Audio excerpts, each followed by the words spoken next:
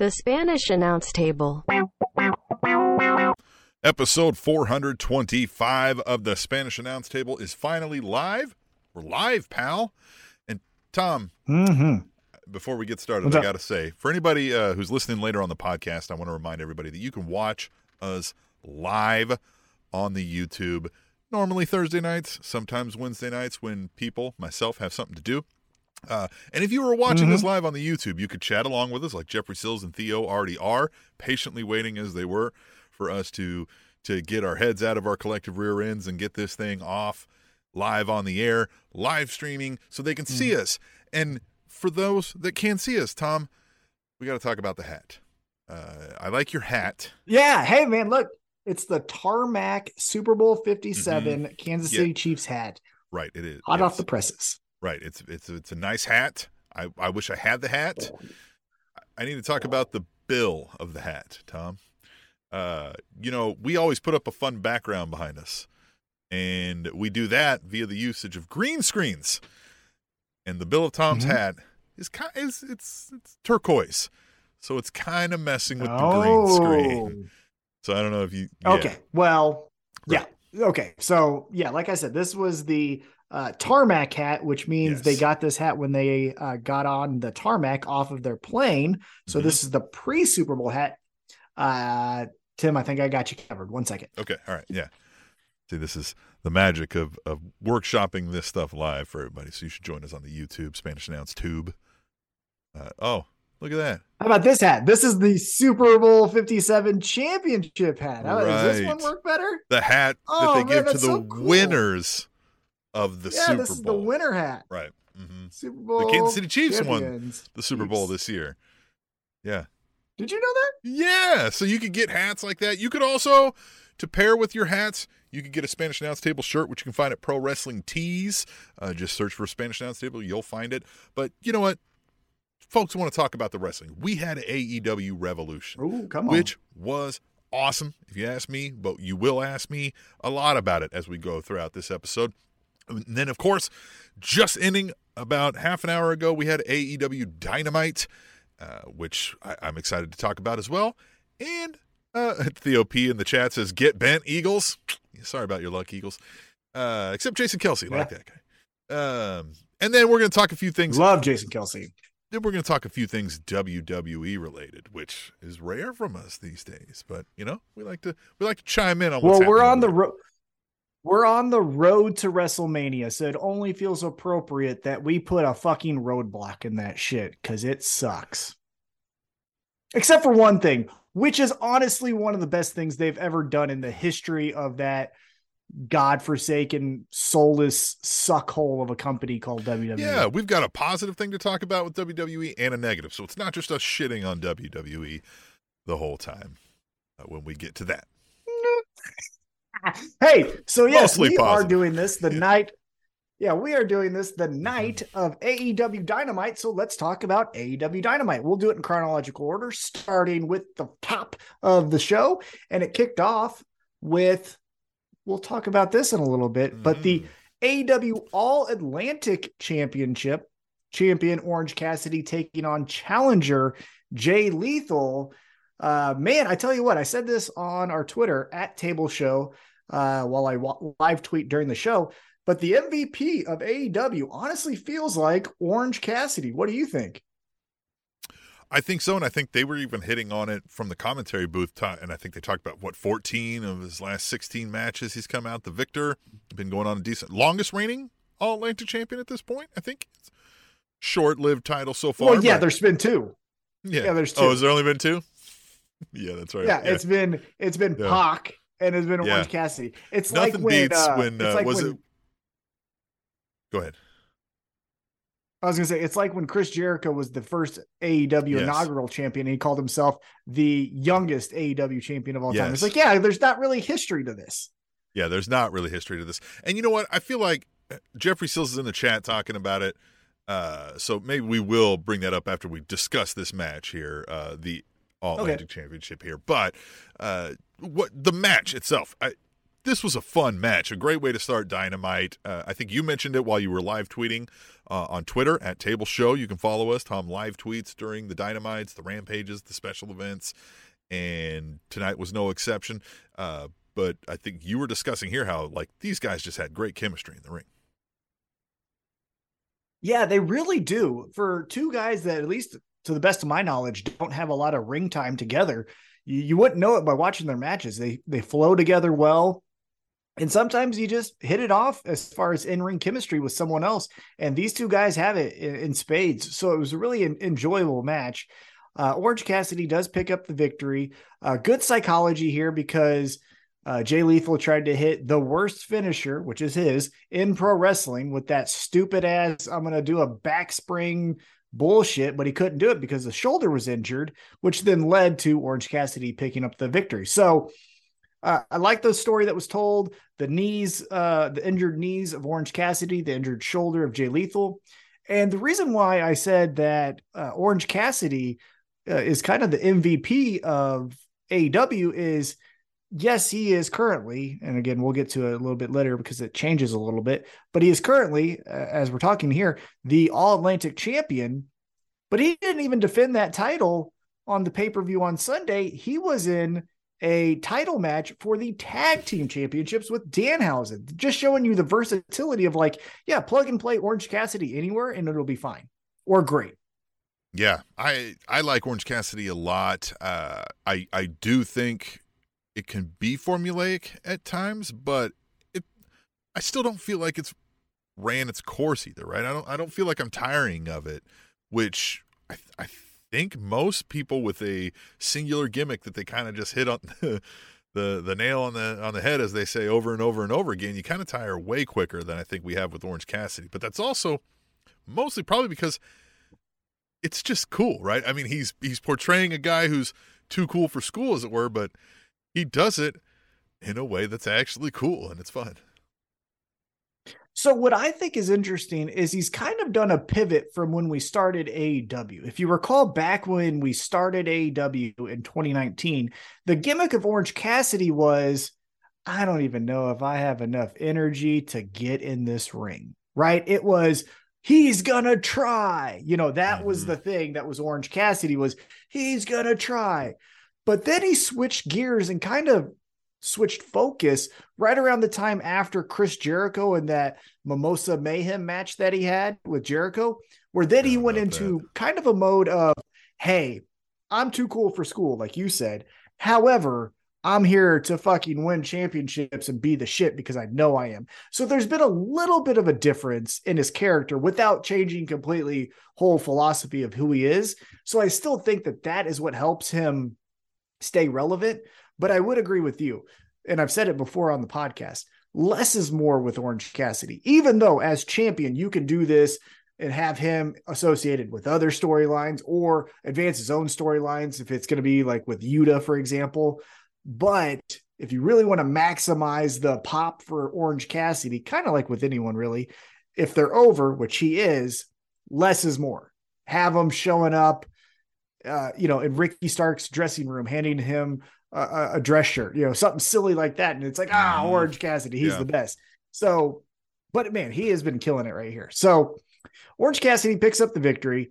Post-match, Jay Lethal distracts the referee because he's going to hit him with that golden glove, which can Paul fucking go get that back? I feel like he would want that, but we'll get to that later. That distracts the referee. And then old man Jeff Jarrett with his artificial hips and knees comes strolling in there with his fucking guitar from when he was a baby in 1962 and hits old Orange Cassidy in the knee and then wobbles his ass out while the best friends, run him off. So what'd you think about Jeff Jarrett tangling with Orange Cassidy now? Not happy about it. Look, Jeff Jarrett, again, if you're never watched wrestling and you were sitting down with Tim and Tom, we were like, check out this AEW. Jeff Jarrett's doing his job fine, right? Like he's a guy you don't like. He's beating on people that you do like. He says mean things. It's fine. But I think we all know the baggage that comes with Jeff Jarrett. We're all just done with it. So it just really is just, he's endeared to people in the back. I get that. I want to give him his credit, right? Like, people like Jeff Jarrett that work in the wrestling industry, right? So that's why he's still around. But man, I kind of wish he just wasn't on TV at this point. I'm not excited for this Orange Cassidy thing. Like, again, it won't be bad. It'll be annoying. Mm-mm. I think it'll be fine, because I think what they'll do, because they are smart individuals, is they're going to play on the old Southern wrestling type versus this new age, I don't give a shit, cooler than school Orange Cassidy. And that will be the fun of the match. Yeah, where's your respect for the veteran kind of thing, right? Right.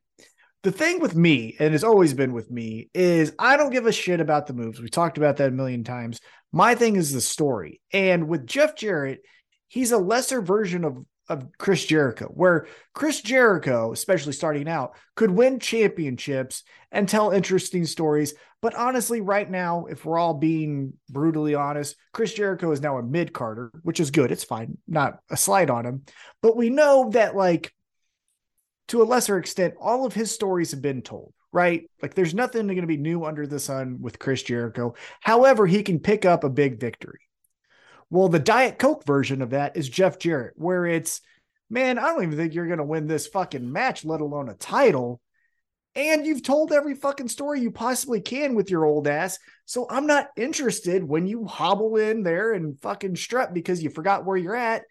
And it's not interesting. Like, the story of Jeff Jarrett is not interesting to me. Now, if we peek behind the curtain, which we try not to do, but obviously with him, you kind of have to, because he does a podcast where he tells you, yeah, he's a carny. He's a carny piece of shit, right? Global Force Gold and fucking all the bullshit with TNA being the founder, getting kicked out, coming back in, Global Force bullshit. Cody's your champion. Then he's not. Then the promotion goes away. And now he's in AEW.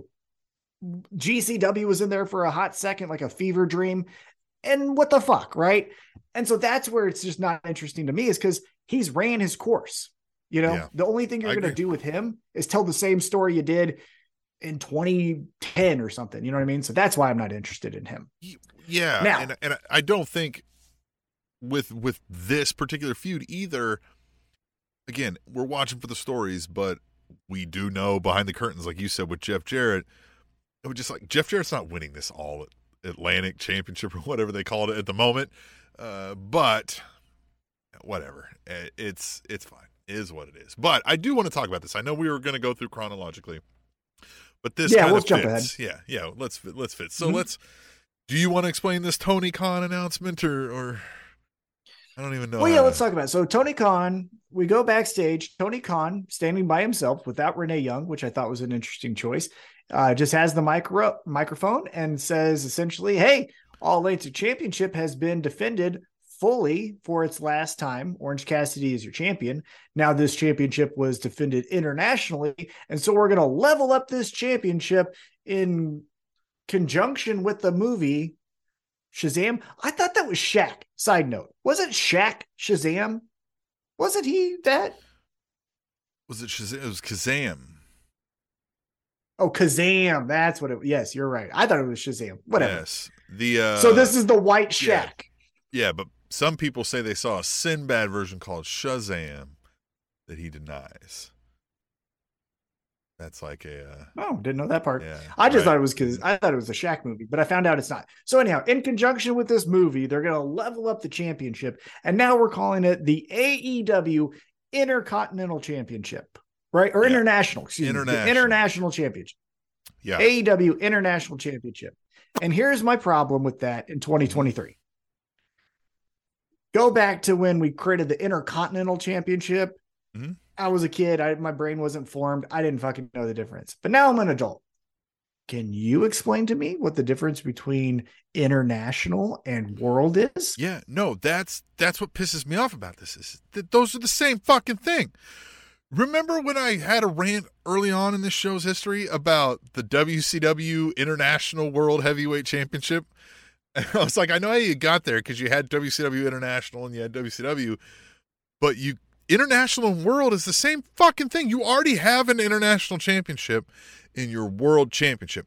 All right, so the Intercontinental at least makes sense because it's within your continent. It's like saying it's the North American, right? Like, but yet it was in South America and Rio de Janeiro, sort of, where it began, right? So, like, I get the idea of, like, when the NWA was on, you might have a Kansas state champion, right? And then you have a United States champion, and then you have a North American champion. All Atlantic even, okay, right? Like, anything touching the Atlantic, right? So we're just excluding Samoans. Fuck them, right? Like, whatever. Fine. But, like, now you're just saying international? Like, international is the fucking world. It was already a stretch that we had this third tier title to begin with. But it's fine. I like the way they've been utilizing it and where it's going. I don't like this name at all. Just because, like what you said, if I'm like, this is the international champion, they'll be like, oh, so he's the big guy. I'll be like, no, that's the world champion. They'll be like, is there something in the world that isn't amongst the international nations? Like, I can't even come up with the right words to describe how weird this sounds because it's weird. Well, and it just lacks creativity. It's just lazy, right? Even if we're calling AEW a challenger brand, which Tony Khan has done in past interviews, be different then, right? You don't have at Burger King, which is the challenger brand to McDonald's, the Big King, right? They have the Whopper, and then McDonald's has the Big Mac. Like, those are two completely different fucking words. So you're just saying Intercontinental, international, and that's fucking dumb. Like, and like, be creative and push it. So Jeffrey Sills is in the chat here saying, like, they're prepping that belt to be defended abroad. Like, he's saying Pockets is going to lose the international championship to one of the international wrestlers, right? Takeshita, Bandito, Rush, and then they're going to defend it around the globe. And we get that. I want to make sure, like, we understand what their purpose here is. But the name international is the same as world, right? I don't know how you on paper distinguish to somebody how those two things are different, and why would then the international, so the world champion doesn't go around the globe defending the title, but the international champion does, but the international champion is 2 levels below the world champion. Like, there's a little hole in the logic there. Well, yeah, and just to me, be creative. Name it something different, right? The AEW, Ring of Honor has the pure champion, right? They have a pure champion where the rule sets are even different, right? You can only do 3 rope breaks and things like that. You can apply, maybe not apples to apples, that to AEW, but you can do that, right? Because if I tell you in Ring of Honor, hey, this is the Ring of Honor pure champion. Well, what the hell does that mean? It means this. Cool. Well, then this is your Ring of Honor heavyweight champion. Well, what does that mean? It's the fucking man. Oh, okay, cool. I get the difference between the two. But this is just semantics. There's nothing different as far as presentation to a casual. They could call it the Universal Champion. No, they can't. That's fuck the WWE. We don't fucking copy those lazy shits. Yeah, let's call Let's call it the planetary champion. I'm looking at the thesaurus right now. Let's call it the the cosmic champion. Let's call it the Universal was on the thesaurus.com when I typed in international, so that's why. Yeah, I don't know what you would call it. And I get it. It's like Jeffrey Sills is saying. You're wanting this to be the around the globe champion, that you might take this to New Japan. You might take this. Why don't you call it the interpromotional title then? Or just call it the AEW Combat. The AEW Combat Champion. Yeah. Right? Nobody's used that before. I like that. And it's completely different, and you would have to explain what that means. And you could even make different rule sets, just like you do with the Pure. You could say, with the Combat Championship, there's never a disqualification. It doesn't matter about rope breaks or whatever, because this is combat. This is a liking to Bloodsport, right? The Josh Barnett and Matt Riddle's Bloodsport. We're taking a page from them, and we're calling this the AEW Combat Champion. No pinfalls Anyone can do it. No pinfalls will count until you've done at least 5 flips. Easy, not that. Easy, come on. But yeah, do something that I would challenge them to that. I like that idea. I don't think that's the angle they would do for this title, but that's a great idea that nobody's ever used. But yeah, I don't know, man. I mean, it was fine staying the All-Atlantic. I don't know what was wrong with that. That was fine. That sounded normal. Wasn't super creative, but it sounded normal. Whatever. All right, so let's go backstage. Renee Young interviews Powerhouse Hobbs, and he says, I saw what happened to Wardlow. Sucks to be him. Everything got taken away from him, and guess what? Tonight, his title's getting taken away too. So, if you don't know, earlier in the day on Wardlow's social media, I believe it was just Twitter, but it could have been Instagram, Facebook, I don't know. But he informed us that his rental car was broke into and everything was taken. That includes his wrestling boots, his wrestling gear. He said his life, which would indicate maybe personal items that are not associated with wrestling. Oh, I'm sure. But then also the TNT Championship. Yeah. So not the best day for good old Wardlow to make it to work on time. No, that sucks for these folks when that happens, because I'm sure of it. Listen, if they're spending 200 plus days a year on the road, as we know wrestlers do, they may have a home. But if they're single guys without wife and kids, which I mean, we don't know. I don't think we've been expressly told, but I don't know that that's the case with Wardlow, right? I think he's a single guy, though I have kids, but I don't know. But yeah, I'm sure you carry some sentimental items around with you that are now presumably lost forever, and that sucks. Title belt, sure, maybe you have to pay a deposit or something. That sucks, right? I don't know how Tony Khan does that, or, that kind of thing. But and maybe some rental insurance covers you. I don't know, but that still sucks. You're out, like he said, you're out your gear, you're out your clothes. You know what I mean? You might have even had a fucking passport in there or some shit. Who knows, right? That really sucks. So I like that they showed that, and that was kind of a theme with Wardlow even throughout the night with his, his demeanor. And I kind of wonder, I don't want to spoil too much about later what happens in the show, but maybe that's where we're going with the Wardlow character. Maybe a little bit of that, oh, woe is me, life sucks right now. Possibly. Wardlow? Possibly. Fun fact, this isn't the first time that an AEW championship has gone missing. Now, the first time it happened was Chris Jericho losing the heavyweight championship. He was able to find it a few days later. But yeah, AEW championships, hot black market item apparently amongst thieves. So credit to whoever following them fucking broke into Wardlow's bullshit. So yeah. All right, then we go back into the ring. Ricky Stark's music plays. He comes down the ring. And paraphrasing here, he essentially says, man, JS, they're bunk. I'm done with them. Beat them. Tired of them. Then he says, what's next? People are asking me what's next. Well, I got a better question. Where will I go next? And some people were like, oh, fuck, are we doing an MJF 2024 thing where it's like, is he going to stay? Is he going to go? I don't think that's going to happen. And I don't think it's going to happen because of what happened immediately following that statement. So the Bullet Club music hits, which some people got excited for. I was just like, okay, who could that be? Because I don't know anyone in the Bullet Club anymore, right? I didn't even know the music. And it took the commentators. Bullet Club. Yeah. Yeah, I saw the logo. When I saw the logo, I was like, oh, that's the Bullet Club. But from behind, as Ricky Starks is waiting to see whoever comes from the entrance ramp down, Juice Robinson attacks him from behind. What? He's wearing some Dick Hard Club or whatever the fuck, reach around and jerk it club. I don't know what the fuck all these nerds are saying now. But he's fucking Juice Rock Hard, Dick Hard Robinson or whatever. And so here we go. Now, that looks to be the immediate feud. I believe, though, Ricky Starks, on behalf of AEW, might be making some dates in New Japan. And that's where that sentence of where will I go is alluding to, is we are going to see a reverse Forbidden Door for AEW fans and see New Japan, Dominion, I don't know what their fucking things are called. Ricky Starks taking on Hirosho Goto. Is that someone? I don't know. Maybe. One of those. I guess that's fine. If we don't have something for Ricky Starks, then it's better to do that than to have him spin his wheels and wrestle the JAS for the 17th time, so I won't hate that. And look, if we get Juice Robinson and Ricky Starks, that'll be a fine match.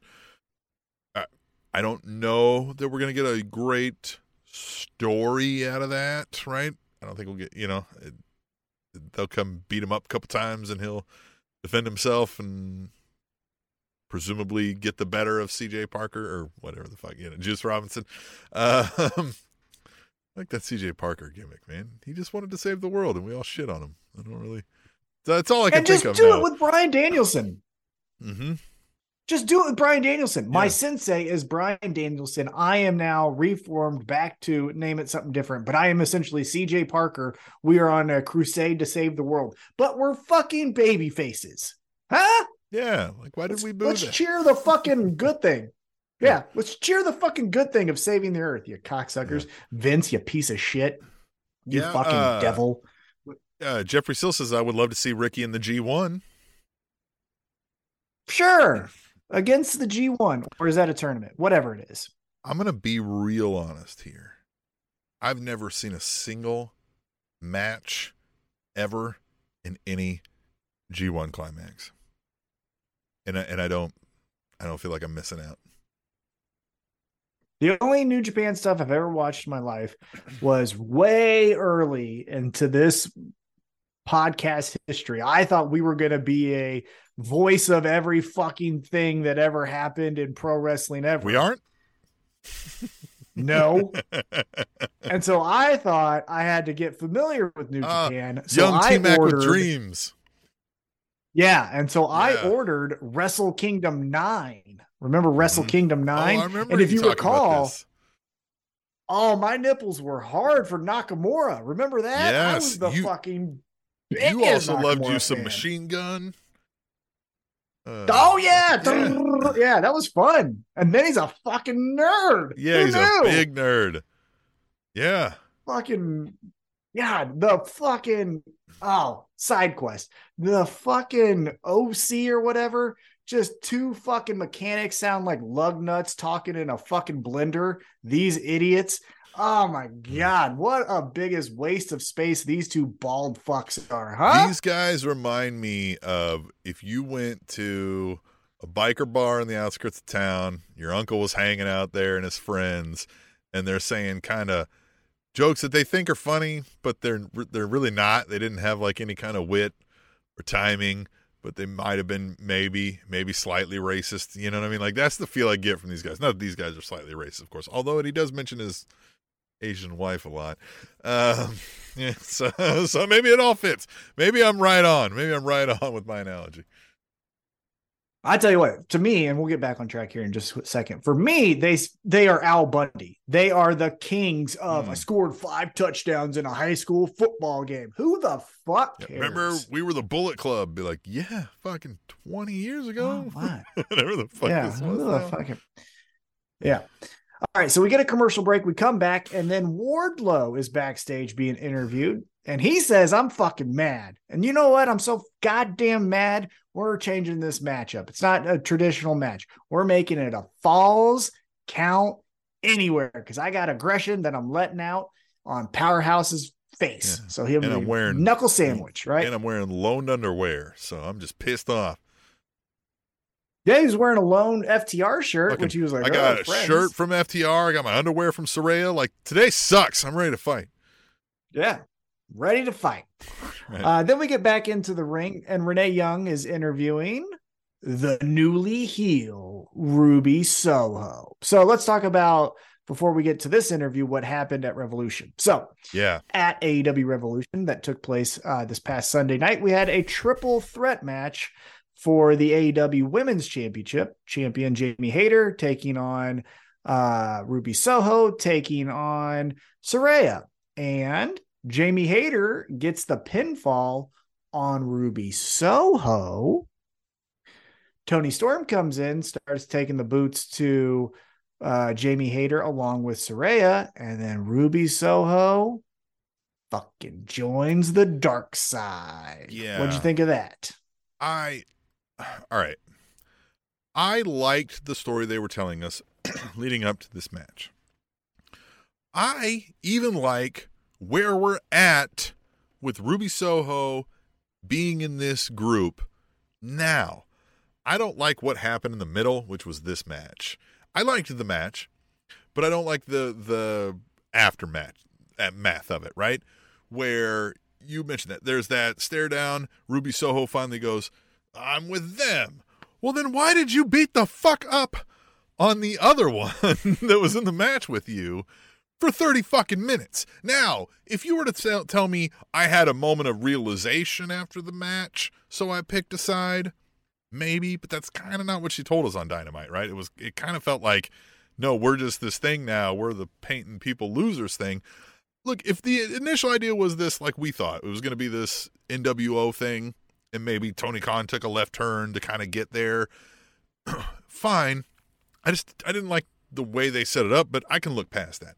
I do like Ruby Soho better in this, right? Shitting on the crowd, calling the people mouth breathers, you know what I mean? And these ladies running around calling everybody losers and spray painting them. This is better, I think, than a lot of things we've gotten in the women's division as far as like a group or a story, if you will, right? I don't think we felt kind of like there's been no guiding purpose for a lot of these ladies, and I think this can give something, right? I kind of like where we're at here. This is way better than anything Ruby Soho has produced to date, so I'm excited for this. So I actually thought she explained it pretty well. Now, I will go with you in the moment at Revolution. Let's be honest, the aftermath was more important than the match, which is fine because, again, I care more about stories than a 5-star classic. I don't need 5-star classics. Tell me interesting stories, and you can give me Stone Cold matches that are all fucking punches and kicks, right? Like, I don't need after. You can wear knee braces. Right? I don't even. Yeah. I don't give a shit, right? I don't care about any of that stuff. I want stories, right? So in the moment at Revolution, when she sides with Toni Storm and Saraya, you kind of go like, well, why didn't you fucking side with them during the match? And then Saraya could have been champ, and then you guys would be fucking running the roster, right? Now, maybe I'm pulling from some straws here, so stop me if I am. I took her promo as, hey, I came here to AEW, and in my first match with Britt Baker, you booed me. Mm-hmm. Then I beat Chris Statlander in a Owen Hart tournament. Yeah, I beat her, and you booed me. Mm-hmm. And then I do this match, and Jamie Hayter wins, and you guys go crazy. So fuck you. Yeah. Now that makes sense if you're saying I lost, and when I lost, I heard no one cares for me. Mm-hmm. Well, then, okay, I get how you're going to side with the bad people. In the moment on Revolution, we didn't get that story. We did get that, I thought, a little bit tonight. Yeah, and I agree with that. I think, and Jeffrey Sills even says, I thought the same thing, but this promo told me she made the swerve on the fly.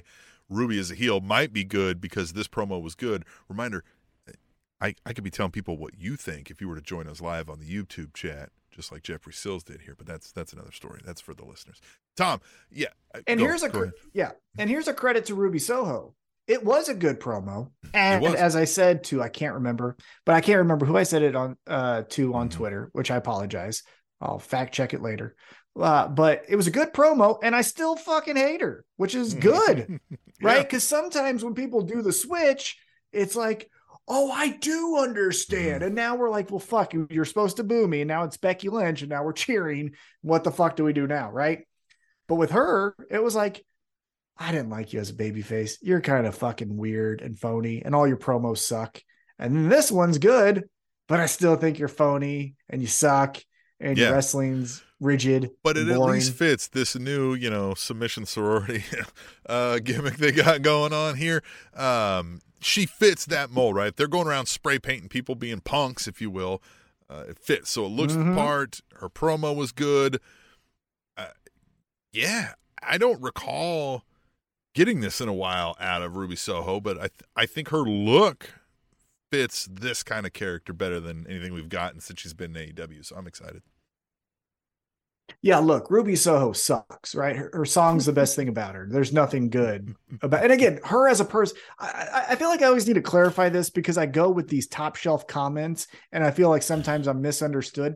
Yeah. The people that are playing these characters, because remember, this is all fucking not real, right? That's what I'm talking about.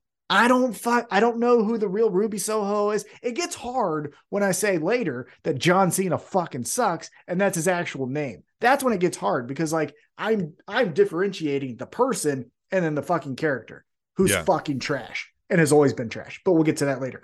But yeah, Ruby Soho has always fucking sucked. Her song was the coolest thing about her in AEW. So now I get to boo her and it's on purpose. So good. Fuck her. She sucks.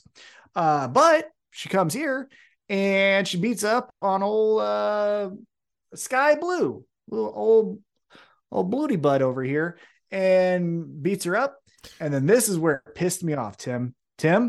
Yeah. These motherfuckers. Look, there's a lot you can do to my fandom that makes me just stay tepid, right? Yeah. Right there. Hey, that was good or bad. It was fine. Yeah, you're known for being an even keel guy, not being too angry. Always. Yeah, right. But when you beat up in a post-match segment, the light in this dark heart, who is Willow Nightingale, you bitches better watch your fucking I got sisters. Yeah. When you come to Independence on March 22nd, that you touch her again, touch Willow Nightingale again, I swear my sisters will show up. I used to do this when I was a kid. Girls break my heart. Guess what? Sister beats your ass. So you fuckers don't want to mess with Willow Nightingale. Oh, Doyle rules. The glimmer of hope I have. Yeah. He's the glimmer of hope I have in this world. And you don't fucking touch her, okay? Yeah, listen, I could sense you getting angrier by the moment this Willow thing was happening. I was like, uh-oh. Uh-oh. Yeah. But that's Willow. Great. That's why this works so well too, right? Because there is nobody we have not heard the die Rocky die for a Willow yet, right? Even though she's like this crowd favorite bubbly thing. Like usually there's some tension of that for folks of that nature, but I don't think I've heard anybody be like, this Willow thing sucks, right? Like nobody said that. Everybody loves Willow. Yeah, the people that do are cunts. Like, so there you go. Say that around me. But you are coming in strong tonight. Say that around me. Yeah, Jeffrey Sills mentioned you came in strong with that Ruby Soho sucks, and now you came in with those people are cunts, man. Tom's bringing the fire tonight. I ain't lying. Call Willow Nightingale anything but a glimmer of hope in this dark world. Yeah, and I'll best fucking Willow put in 5 wrestling. across your lip. The best Willow ever in wrestling. Yeah. Fuck you, Jeff Hardy. So I'm mad. About that. Mad. So boo Ruby Soho. Keep booing her. Boo. So we go after that backstage, and man alive, I tell you what, Tim, these fucking interviews hit on a 12 out of 10 scale, and it started with this one. We go backstage, and Renee is interviewing Hangman Adam Page.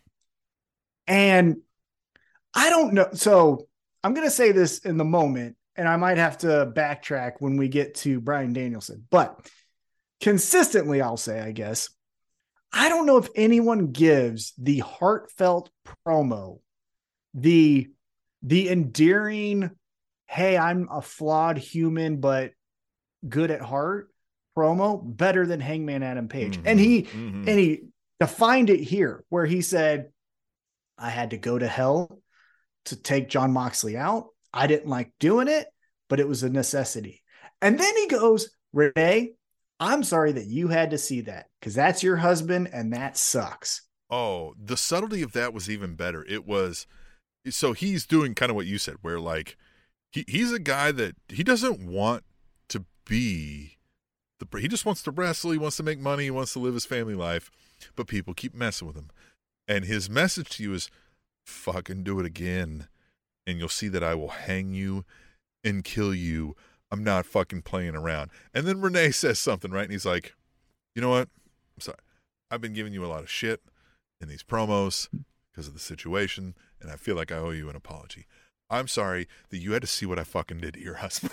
Right? Like, it just kind of breezed right by this, like, kind of non-apology that he gives her, right? That she's even kind of like, I don't okay, I don't feel like that was an actual apology, right? Just great. But it kind of was. Yeah, but it kind of was. Yeah, that's where she even kind of took it that way. It was kind of like, I mean, okay, yeah, well, I mean, thanks for apologizing for that, but that's not all you should apologize to me for. It just, yeah, the subtleties that we've gotten with the Hangman character at almost every story he's told is why he's one of my top 5. He's so fucking good at that. Like you said, the flawed baby face, right? That means well, but does a little too well sometimes. And also, one thing that also makes him really, really good, unlike some other baby faces who are trying really hard, is he'll fucking win like he did on Sunday night. So let's talk about that. At Revolution was the Texas Death Match. And to me, look, there was some fucking nerd that went viral because he pees his pants when people start raising their voices. I can't remember his name, but he's like, this isn't my cup of tea. Yeah. Oh, that guy. Yeah. Who is he? Who is he? He's one of the fucking, my sources inside tell me, and you're like, who the fuck are your sources? Shut up. Okay, well, his sources are that he's fucking soft as baby shit and needs to fucking grow up. This match ruled. It fucking ruled. It fucking ECW in 2023 hit, or as the kids say, it slapped. I don't know if you can say that anymore. Listen, so like in response even to Raj, I even told you after it was over, I said, I'm typically not even into these matches, right? Like I saw ECW back in the day. I like a good hardcore match here and there, but I've even said recently before, we came up close to Revolution here, like, hey, aren't we bleeding a little too much with Moxley? Like, do we got to do this every time? Because to me, it's just kind of like, love it. All right, guys, it feels like a prop, right? And I'm kind of like, I don't need it, right? I don't need it every time, right? Use it when it's warranted. But this fucking match was a masterpiece. It was fucking intense. It was, the story back and forth was great. That's why I told you, I said, this isn't even normally like my thing, but that was an early match of the year candidate for me. And so like to Raj, like you just came here to shit on this because you ought to have seen past at this moment. Like this is a Texas Death Match is where you get the blood, is where you get the forks, is where you get the whatever. I can hear you if you have a little criticism of them doing it 7 straight weeks on Dynamite. I might be like, all right, you might have a valid point there. But to shit on this was just like, you're not really watching this. This was a fucking masterpiece. This was great shit. I don't know who Brian J is, but he says he's a nobody T-Mac. I don't know who that is. Welcome, Brian J. Oh, I know Brian J. We talked to him on Twitter. But who is it? We're a little bit ahead of you. Well, who? Oh, yeah. Who's a nobody? Anyway, all right. I don't know who nobody is, but tell me and we'll catch up. We're a little bit ahead of you. So when we see the comments, we're already past it. So is that Brian J. Bay? I get it. Oh, yeah. I get it. So what I was going to say is, so I do like these matches to a certain degree. I've said in the past, GCW is a fucking savior to my wrestling fandom. However, when they go with the ultra violent championship and we're just fucking taking light tubes to the stomach because I guess it's a drop toe hold. Okay, I don't need that. But with this was the payoff, right? We had physicality to its max degree in a normal match. So the only way we could settle it was a Texas Death Match. So it was perfect for the story. Yeah, we've called this a blood feud. Like we were going to get blood, right? Like, come on. Yeah. And so the thing I want to say, though, that was fucking awesome is, if you've only watched AEW, and some people only have, right? They don't know Hangman from Ring of Honor or from anything else, BTE. They don't know any of that shit, right? But you got to see Hangman Adam Page earn the nickname of Hangman by literally hanging a man. How fucking cool is that? Yeah. That was awesome. Awesome. Is how he earned that nickname, but this is when we finally got it on AEW. And yes, Brian J. Bay, a great friend of the show, was saying, he was talking about the Raj Giri, the crybaby. Oh, yeah. Yeah. Oh, my pearls. People are yelling. Oh, he said this is low brow to me. And I was like, what a way to tell everybody that you think you're better than them. Like, what a dork. Fuck that guy. Yeah, you fucking adult diaper wearing bitch ass hoe. Like, you fucking suck. Ooh, I don't like it when the wrestling is the wrestling. What is going to happen? This is low brow. I need Mozart in the background, and I need them to be wearing their big puffy wigs and having collar elbow tie-ups. Fuck you. Yeah. Bitch. Yeah. I don't know you. Maybe you're a great guy, but you sucked in that moment. Didn't WWE have fucking the Street Profits taking on like Alpha Academy, and somebody got like sucked into a damn garbage monster into like a dumpster or something like that one time? That wasn't lowbrow for you, but the blood. Yeah, okay, I got you. Oh, the zombies that got the Miz in the fucking Walking Dead promo. But this, I'll take lowbrow over corporate cheese every fucking day. How about that? But back to this, Brian J. in the chat. Love that. Everybody else should join the chat. YouTube live when we're doing the shows Thursday, typically, sometimes on Wednesday nights. Or you can use hashtag Tweet the Table throughout the week. We didn't get any this week, so shame on all of you. Shout out Dak Draper. He says the hanging was brutal. And man, I loved it. I love that that's how they ended it. And I love that he's got to like, all right, this is it. I got to tap here, right? Pause. We kind of had the two biggest matches ended that way with them realizing they needed to tap. But I mean, both matches fit that. And this is, I mean, you're hanging, right? Well, you're going to die, right? You're going to choke out and die. So it's tap or snap, or it's tap or death here in this case for Moxley, you know? So I like it. Well, with that criticism, the only thing I would say in that regard is like, we don't say, hey, both high profile matches ended in pin, right? So like submission is part of it. So submission is one of the like three ways you're typically going to win a match. So I'm fine with that too, right? You're going to have, and again, it fit. He's hanging the man. The man realizes he doesn't have a way to get out of it, and he's going to pass out. And sometimes you don't wake up from that, so you better tap out so the ref can stop it. Definitely. All right, so let's get back to Dynamite. After Hangman says that he is, quote, finished with Jon Moxley, and we'll put a pin in that for right now. We go to a commercial break. We come back. Tony Schiavone introduces FTR, and I want to tell you something. If you want to hear a tag team that is over in 2023, just let FTR walk to the ring, and everyone's going to lose their fucking mind, because that's what happened here. They didn't really say much of anything. There was no, like, groundbreaking statement, but FTR is fucking back, dog. What do you think? For me, I kind of, from a storyline in the overall AEW universe, if you will, I'm a little worried that they're back too early.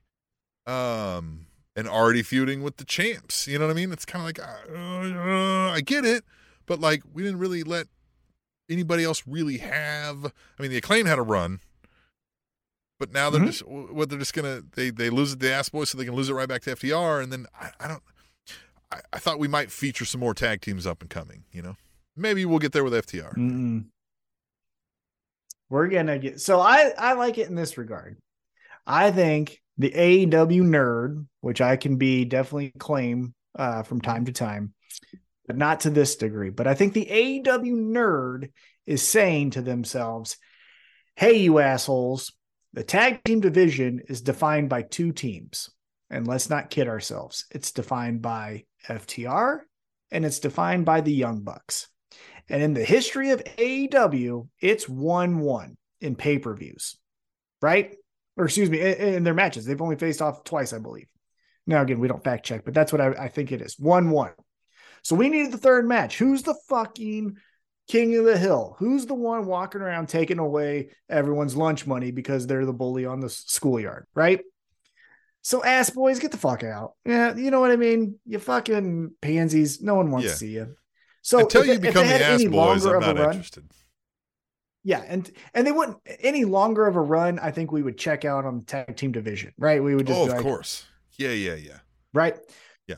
So FTR winning back the championships and then maybe doing something with a team in the interim is fine. But I think at their WrestleMania, which I don't think is still yet to be defined, I feel it's all out. Some people say it's Double or Nothing. Some people say it's Revolution, whatever.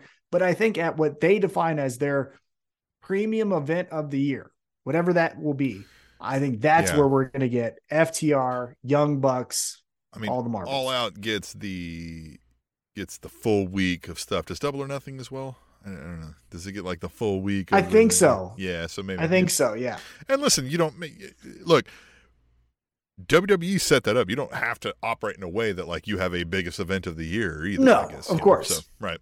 Well, and sports operates that way too, right? True. Yeah, it does. Yeah, there's generally like a start and stop to the year. Yes, fine. I'm also great. FTR's back, but I'm not. If you tell me like we're gonna run FTR and Young Bucks back, I'm like, okay, yeah, fine. No, I love it. I love it because they'll invest the details that tells a good story.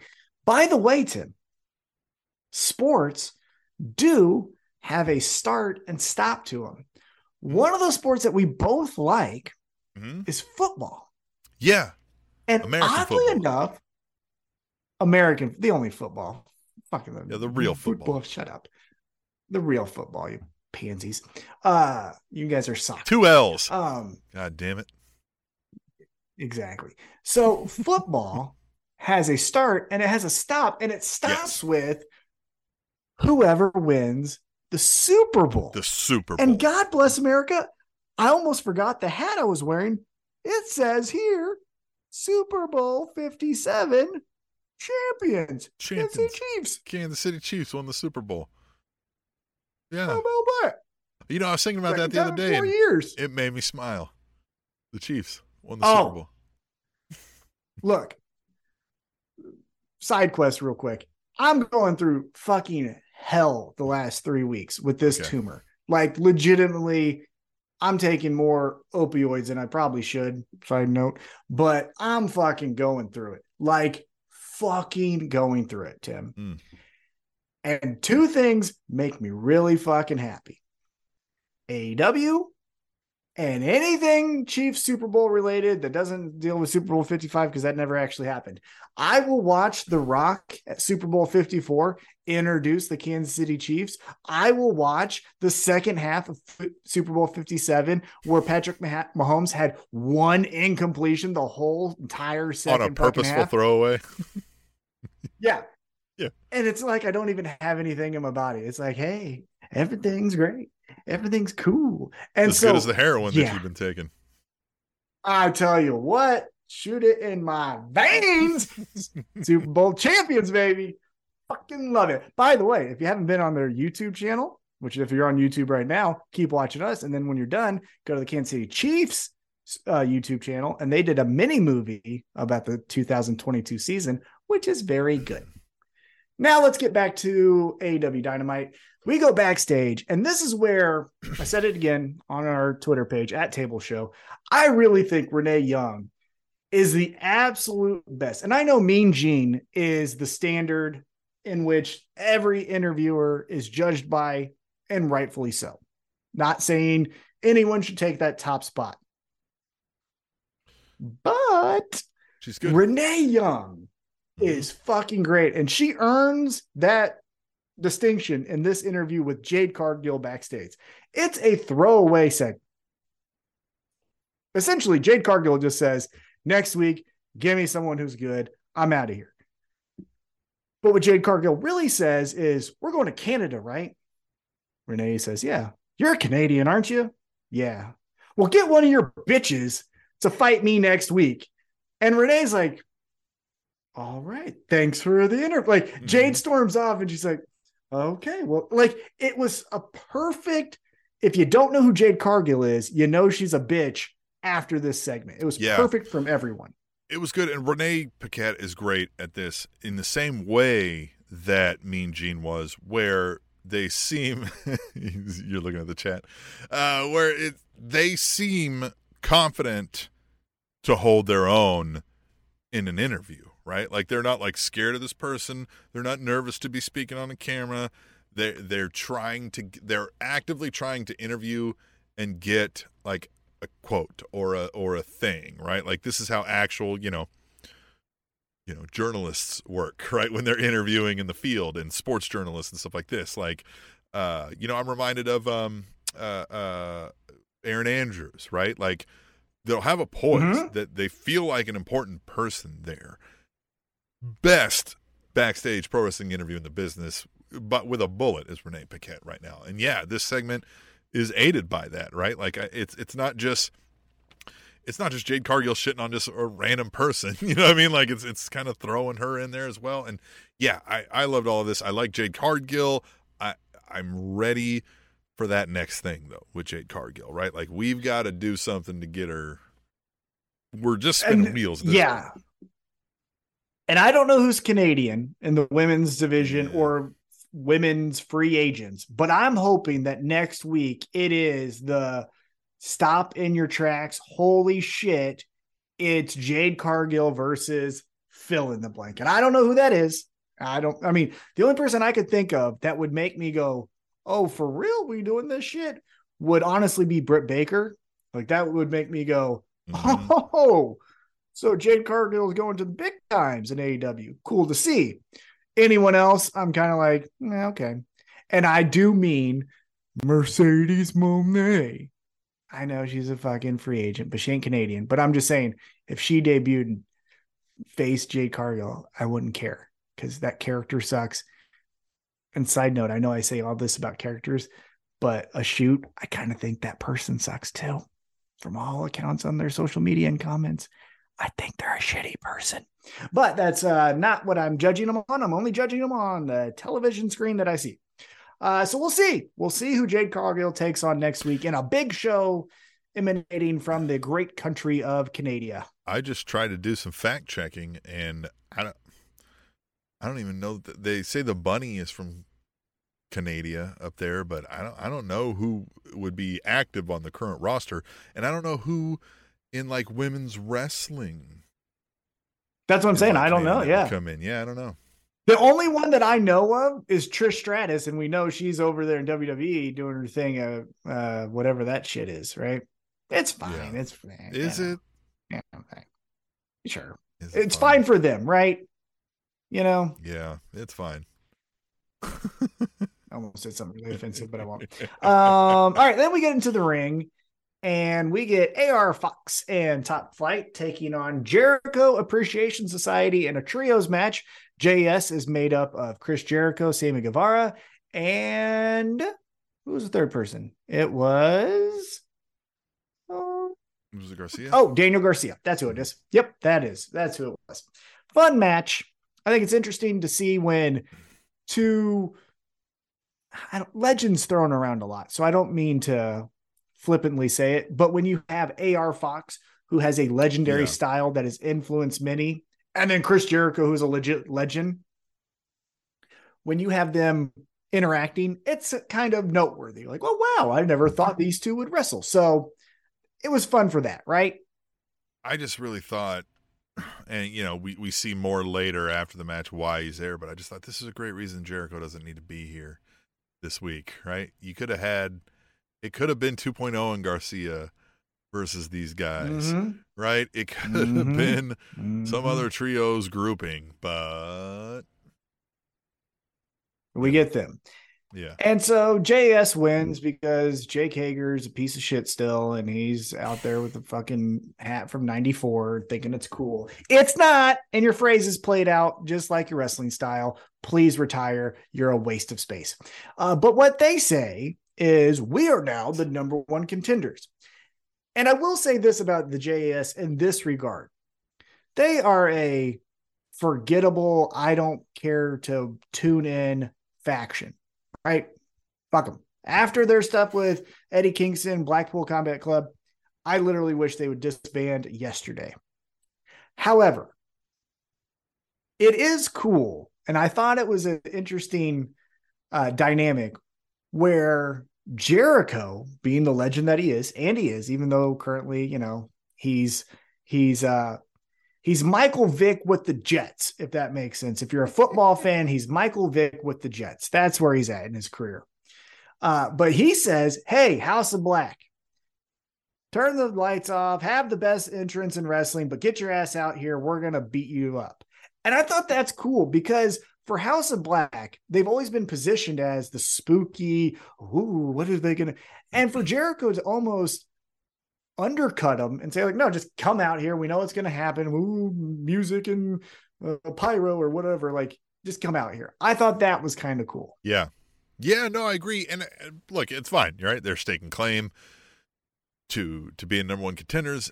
I like that we got a little bit of that swerve, though, where we're expecting House of Black to come out and we get, Sweet Sounds of Kansas. We get the Elite. Hit the speakers. Right? Yeah, so the Elite come out, and this is what I found the most interesting. So we'll fast forward to the end. What's going to happen next week is a triple threat trios match between the Elite, JAS, and House of Black. Cool. The most interesting thing for me was as Kenny Omega is starting to talk his shit and start to be that guy, Don Callis runs from the back, just takes the microphone away from him and is like, hey, let me take this. So I'm going to ask you, what do you think's happening with Don Callis, the Elite, and Kenny? Yeah, I don't know, but it does feel like that's purposeful, right? Because Kenny Omega was like, what the fuck, dude? And then, all is forgotten when he tells Jericho, like, you're one of the greatest wrestlers of all time, but you're the second best wrestler from Winnipeg, right? Like, and then he's like, oh yeah, he's talking good about me again. And then they kind of forget it, but we'll see if more of that materializes. Man, as long as I'm getting more Don Callis, I'm okay with it. But it worries me that long term we'll get less Don Callis from something like this. So but current, we'll get more. I think we may be running back a different angle and maybe reverse, where it feels to me that if you recall at the Trios Championship match when House of Black defeated the Elite, it was not Kenny Omega who took the pinfall. And then on social media, Don Callis said, in a picture with just him and Kenny Omega, we're refocused, ready to take over the world. I'm paraphrasing again, right? And so my thought was, Don Callis says in his mind, all right, the Elite's fucking up my guy, Kenny Omega, right? He's the god of pro wrestling. He's up here with, two kind of good guys, but he's better than this. And so I think maybe he's going to do the whole wedge in between the Elite and Kenny Omega, where in the original storyline, the Elite the Young Bucks then got in line and we're like, all right, we're with Kenny. This might be Kenny goes, no, we're done with you, and jumps ship and just goes with Don Callis somewhere else. That was my initial thought. So we'll see what happens. Maybe. I do like that the House of Black show up on the screen here and they do a little spooky shit, right? They're talking, then the next thing, lights go out. Now they're standing in between them, right? They're kind of facing each other, and then it was like, all right, you want to do this, you want to do this, and then lights go out and they're gone again, right? If that's a little bit more of what we're playing into, hey, one moment they're over here, the next minute they're over here, one of them's over here hiding under the box or something, like, I'm fine with that. I said, I need a little more spookiness. I think they're giving us a little bit more. So I like how this is playing out. This will be a fun match. Who was that? Did you ever play Mortal Kombat? I know we're talking video games, but did you ever play Mortal Kombat? Yeah. Who was that fucking one guy that would like disappear and go underneath and like uppercut you in the fucking thing, come down? I don't remember the names, but yeah. Mm-hmm. But like if House of Black does that thing where it's like, I'm down here, I'm up here, I'm over here. Like, on the I wouldn't screen, mind next that. thing you know, you're getting a KCCP from Buddy Matthews, or his fucking name is. Right. Buddy Murphy Matthews, fucking. Matthews. It's Matthews. Yeah. Buddy Matthews. Murphy was over in WWE. Yeah. Buddy. Remember, Buddy Murphy was dating a minor in WWE in Rey Mysterio's daughter. Way to go, WWE. You keep your standards high, you fucking soulless prick. Yeah. Then we go to a commercial break and we get some in-ring action. And I tell you what, we made it official here. It's John Silver and Alex Reynolds versus the heels, Jon Moxley and Claudio Castagnoli. So it's your standard BCC match, right? We're doing our thing. We're getting our shit in. Moxley and Claudio win. And then this is when we put our foot in the dirt and we said, no, we're heels. They start holding on to chokeholds. I believe Jon Moxley won with an anaconda choke, which is fucking awesome because it does suck. Like, go wrestle that move and you'll be unconscious in about 20 seconds. So maybe don't try that one at home. But I like that he's doing that.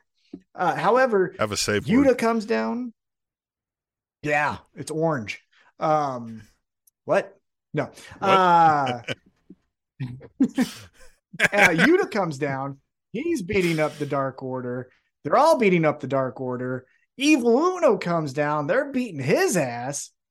And then Hangman, who reluctantly runs down and is like, hey, the fuck? I'm just going to check on my friend. Claudio, though, gets into his space a little bit. I'm like, what the fuck are you going to do? What the fuck are you going to do? Yeah. And Hangman just like, get out of here. Punches him. Gives him one right in the kisser. Gives him a how's your father. And then the BCC with Jon Moxley jump Hangman. So what are we doing here, Tim? I felt like this was a little clunky. It felt like a couple guys kind of forgot where they were supposed to be a couple times here and there if you play it back. But yeah, we got to where you said. I'm just a little confused because, man, I guess I should have seen it coming with the whole "Are you guys done now?" interview, and he says, "Well, I'm done." But man, I felt like we had a good stopping point with the Moxley Hangman thing, and I'm worried if we try to take it any further immediately, it's going to lose some luster, right? I understand these two may never get along in canon on our screen and may always kind of revisit this feud, but man, I feel like it needed a break after the masterpiece we got. And I mean, I know this is a little different, but I thought we were just going to stick it there with the Evil Uno, and then we were going to get this 3-on-3 for a little while until Hangman has to come in and maybe save the day on somebody or something. But so I'm cautious, right? I'm optimistic. I'm cautiously optimistic about where this goes. I agree. I'm hoping, again, if I have the pin here, as people on YouTube will see most times, if I have the pin, what I'm doing is I'm pivoting Jon Moxley to Evil Uno. I'm elevating Evil Uno to a status that makes him credible in AEW. Not a top guy, not a heavyweight champion, none of that shit, but someone that can push Jon Moxley to the limit. Moxley, though, eventually wins the feud, right? Because he's Jon fucking Moxley. My hope is you pivot Moxley to Uno and you do Hangman, if you'd have to do Blackpool Combat Club, with Claudio. And you get, oh, you're the Swiss fucking greatest wrestler. I beat the last greatest wrestler, Bryan Danielson. You ain't no fucking different. I beat everyone in Blackpool Combat Club. Your ass is next. Like, you speak 6 languages? I speak 7 after a long night of drinking. What do I give a shit? Yeah, so I'm hoping that it's a pivot to Claudio because, spoiler, Thursday nights is Ring of Honor television. And if you hop over to Ring of Honor television, Claudio is currently in a little bit of a feud with Eddie Kingston. My hope, again, I have the pin here. I'm making Eddie Kingston my ROH heavyweight champion. Claudio is freed up from Ring of Honor. And then that's when him and Hangman can get on the bad foot and do the punchy face. Maybe even Hangman is instrumental in Claudio losing. That's what I'm saying. Yeah, grabs a foot or something in Ring of Honor at the pay-per-view on the 31st. Yeah, because you could always use that later too, because Eddie Kingston can be like, I didn't fucking ask you for that help, bitch. You know what I mean? Eddie Kingston and Hangman. I don't know if I could handle it.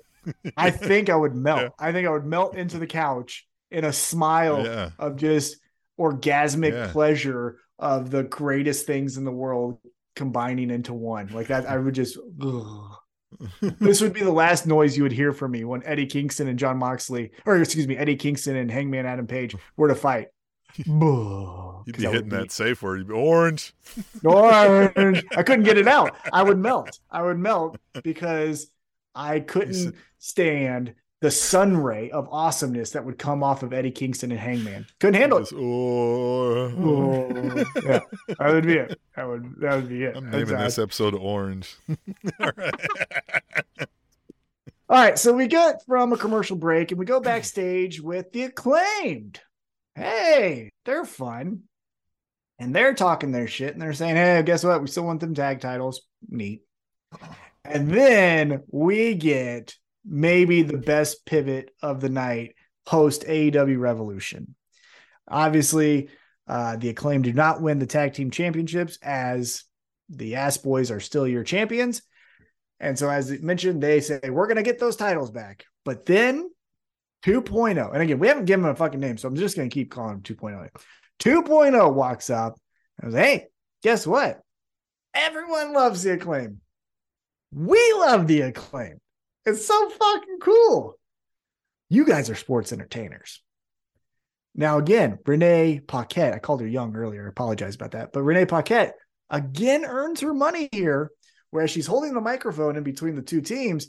And when 2.0 says, you guys are sports entertainers, Paquette goes, kind of. Yeah, kind of. Right. No, not lying. Make a point. Yeah. And so they say, why don't you join the JAS? And in the perfect response for who the Acclaimed are, they just belly laugh and walk away with Max Caster maybe having the singular line of the night by saying, we're on TV more than you, and then just walks away. Yeah. Yeah, I love it because that's good fodder too for like those guys that now come after the Acclaim. Be like, you think you fucking insulted us? And I think you get a good feud out of here, and the microphone battles and stuff between these guys will just be entertainers. Great stuff. Entertainers. Great stuff.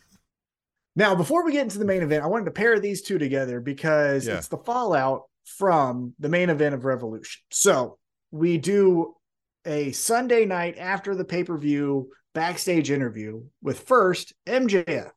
And MJF is just smelling his shit and thinking it's great, right? He's saying, I'm the best guy in the world. I got a horn growing out of my head. If you watch the highlights of the press conference that they did, he fucking killed that too.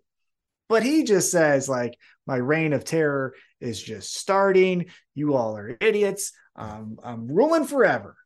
Best in the world. Best in the world. So what'd you think about that first MJF promo? I thought it was good, but what'd you think about the content? Great. I like, how he's pointing out that he's like, this was everybody's greatest in the world, like best wrestler in the world, my ass. Like, I just fucking defeated this guy. Nobody's touching me. Now daddy's single and fucking, wherever they were. Yeah, like, oh, I love it. I can't get enough MJF right now.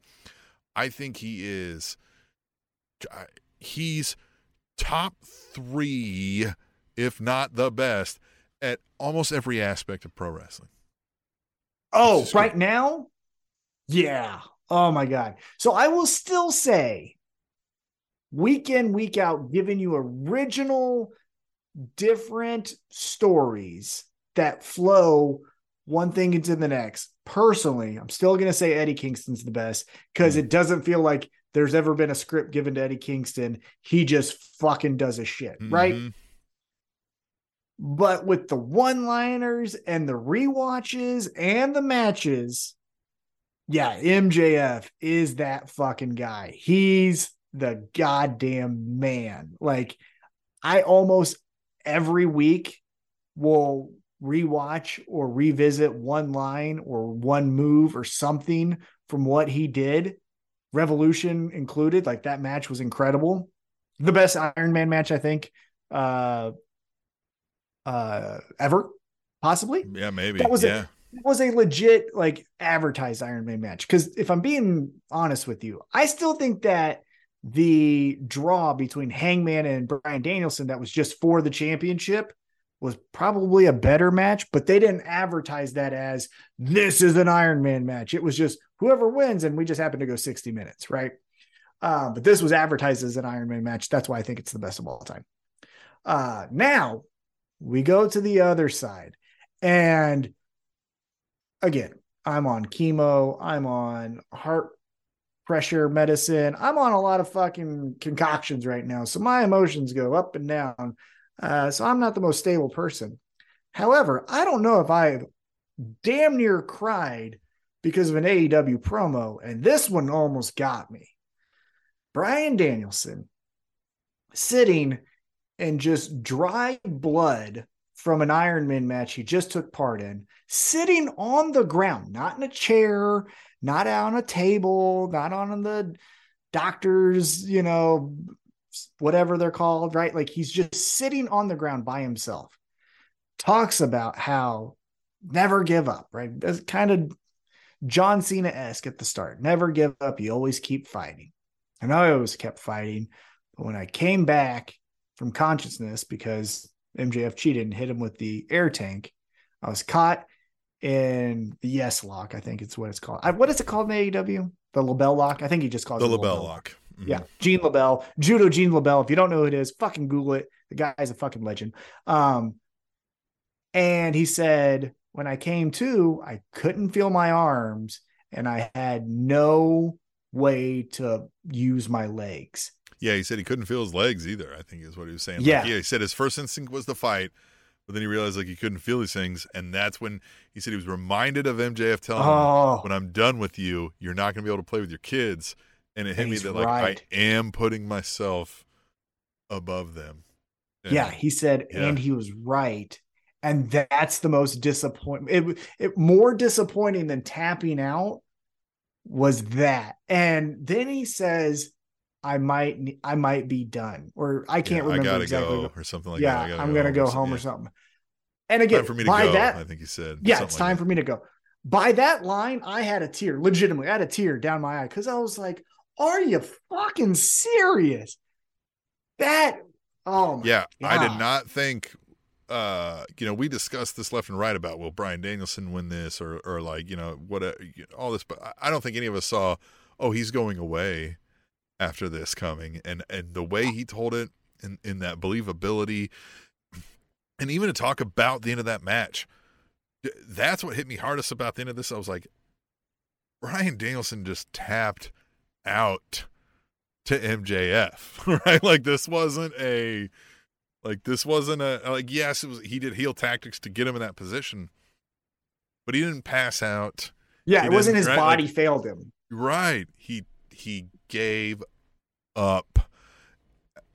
And this wasn't even in the context of like, we still have more time for me to recover from that. This was, I'm losing this match and the title to tap was one of the like just the most artistic points of that match. And then, to use that in this promo, which was just, God, look, Bryan Danielson has never been a bad promo. I wouldn't say, I'm sure he's had some bad promos in his life, but like this was probably the best. I mean, even through the whole, against the authority thing and the, the Occupy Raw stuff, like he had some great stuff in there.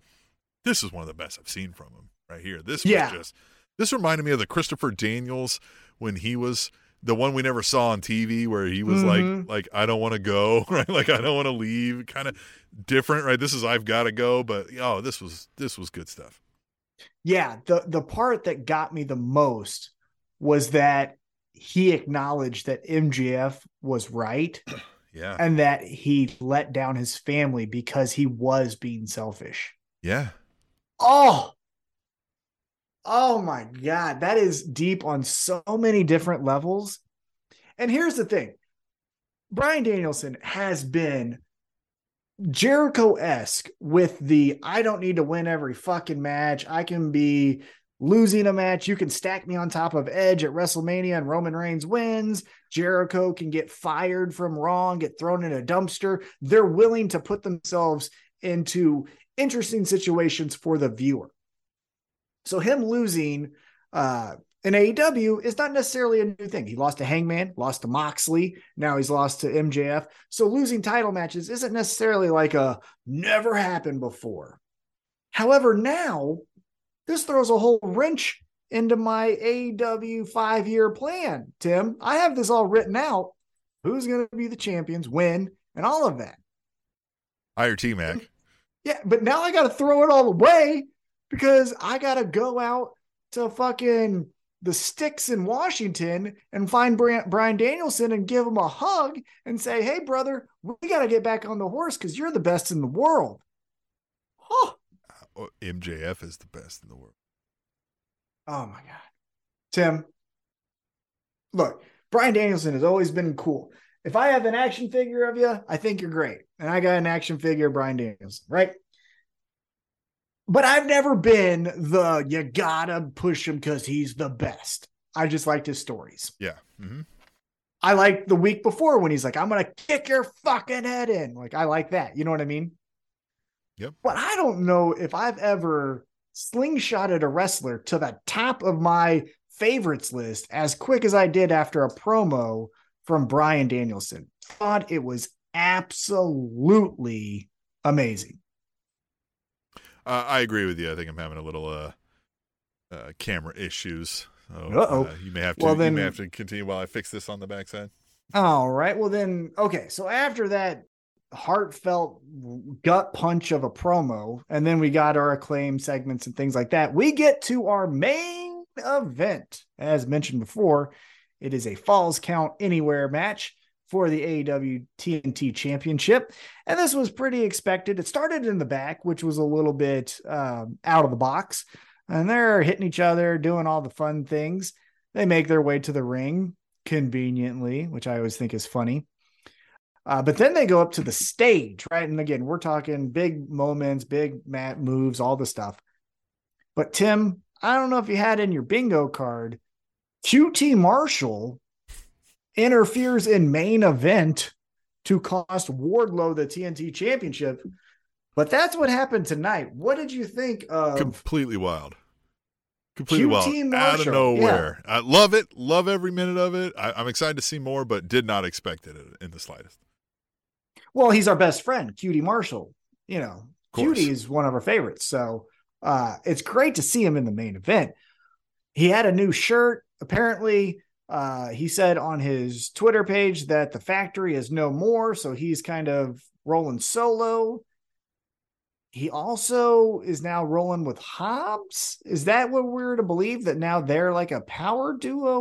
What do you make of the post match? So your new TNT champion, Powerhouse Hobbs, is again your TNT champion, but him and QT Marshall are hugging and celebrating like they won, like they're two members of the Kansas City Chiefs because they're acting like they won the Super Bowl. What do you think of this pairing of QT and Powerhouse Hobbs? I don't hate it. I think QT is a great manager for somebody, and I'm glad that it's on somebody that actually has some oomph, some weight here, right? So, somebody that's like we talked about this with Stokely Hathaway, right? Like, great, you're one of the best managers out there, but when it's all, lower card guys, what does it matter?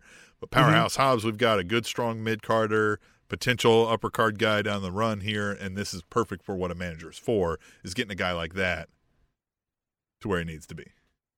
I agree. So, yeah, we leave Dynamite with a new TNT champion, a heartfelt promo from Bryan Danielson that I think I'm going to remember as part of his character arc for maybe the rest of his career. Hangman delivering yet another heartfelt promo that made you believe every word he said. Good in-ring action. Orange Cassidy being the MVP. And another great solid episode of Dynamite. So very excited. They're going to Canada next week.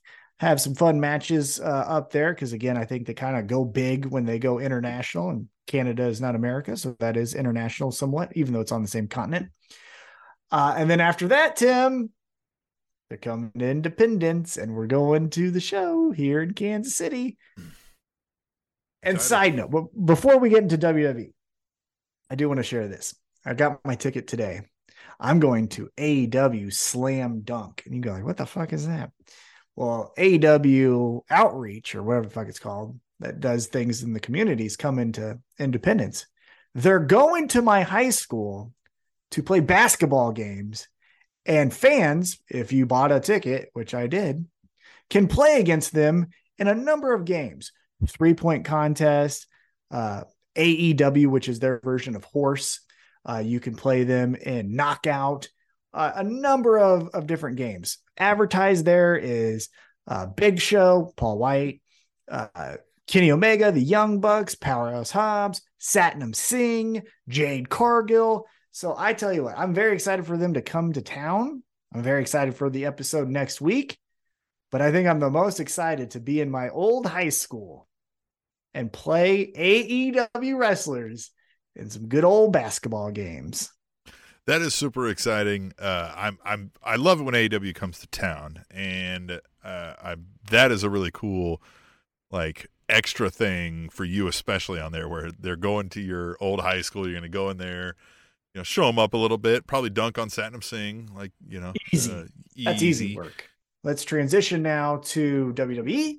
Now, obviously, anyone who's listening, as I said, we're not the biggest fans of WWE. However, we can't ignore it because we are currently on the road to WrestleMania. And Tim, for all the shit that I give AEW, that I give WWE, and they deserve it, they are doing one thing pretty fucking great. And that is the Sami Zayn Bloodline Kevin Owens storyline. So, Tim, did you catch Raw? Did you catch the advancements in this storyline on Monday? I did. I like the ending where for a second there we thought Jey Uso was turning his back on his brother. Not even turning his back on his brother, but just like not siding with his brother and the bloodline and being like, Sammy's right. And I'm the next one to defect. And right when I was like, right, fuck yeah, because we've shit on this story for a while of, hey, they're not really advancing anything. They keep telling us the same thing over and over again. And it felt like as soon as we said that, because they were listening, that started to change. And now it's some of the best wrestling television out there, right? The way they keep advancing the story, and it's great. And so I'm like happy. I'm like, fuck yeah, right? When Jey Uso did that thing to his brother and he comes out there and he hugs Sammy, I'm like, yeah, I'm like getting pumped. And then we get the super kick. And I felt almost like when Shawn Michaels kicked Marty Jannetty. Like, no, right? Like I had my hopes up. And I love it. Like Jey Uso's gonna be like, you think I would choose you? You think I was gonna choose you? Great stuff. I still don't know if that's even fully where this ends up, right? Like maybe Jey Uso didn't necessarily side fully yet with, you know what I mean? Or maybe there's still time to come, right? And that's what I think the story is good right now is kind of, man, what is happening here? We don't necessarily know what's going on for good reasons, right? So there was a lot of good stuff from this storyline on Monday night. So let's even back up to the start of the show. So we had Kevin Owens versus Solo Sikoa. And before Jimmy and Solo could take advantage of Kevin Owens, Sami Zayn comes down to interrupt. They run off. Sami offers his hand to Kevin Owens. Kevin Owens is like, man, fuck out of here, right? Then Sami finds him backstage and was like, hey, Kevin, I get it.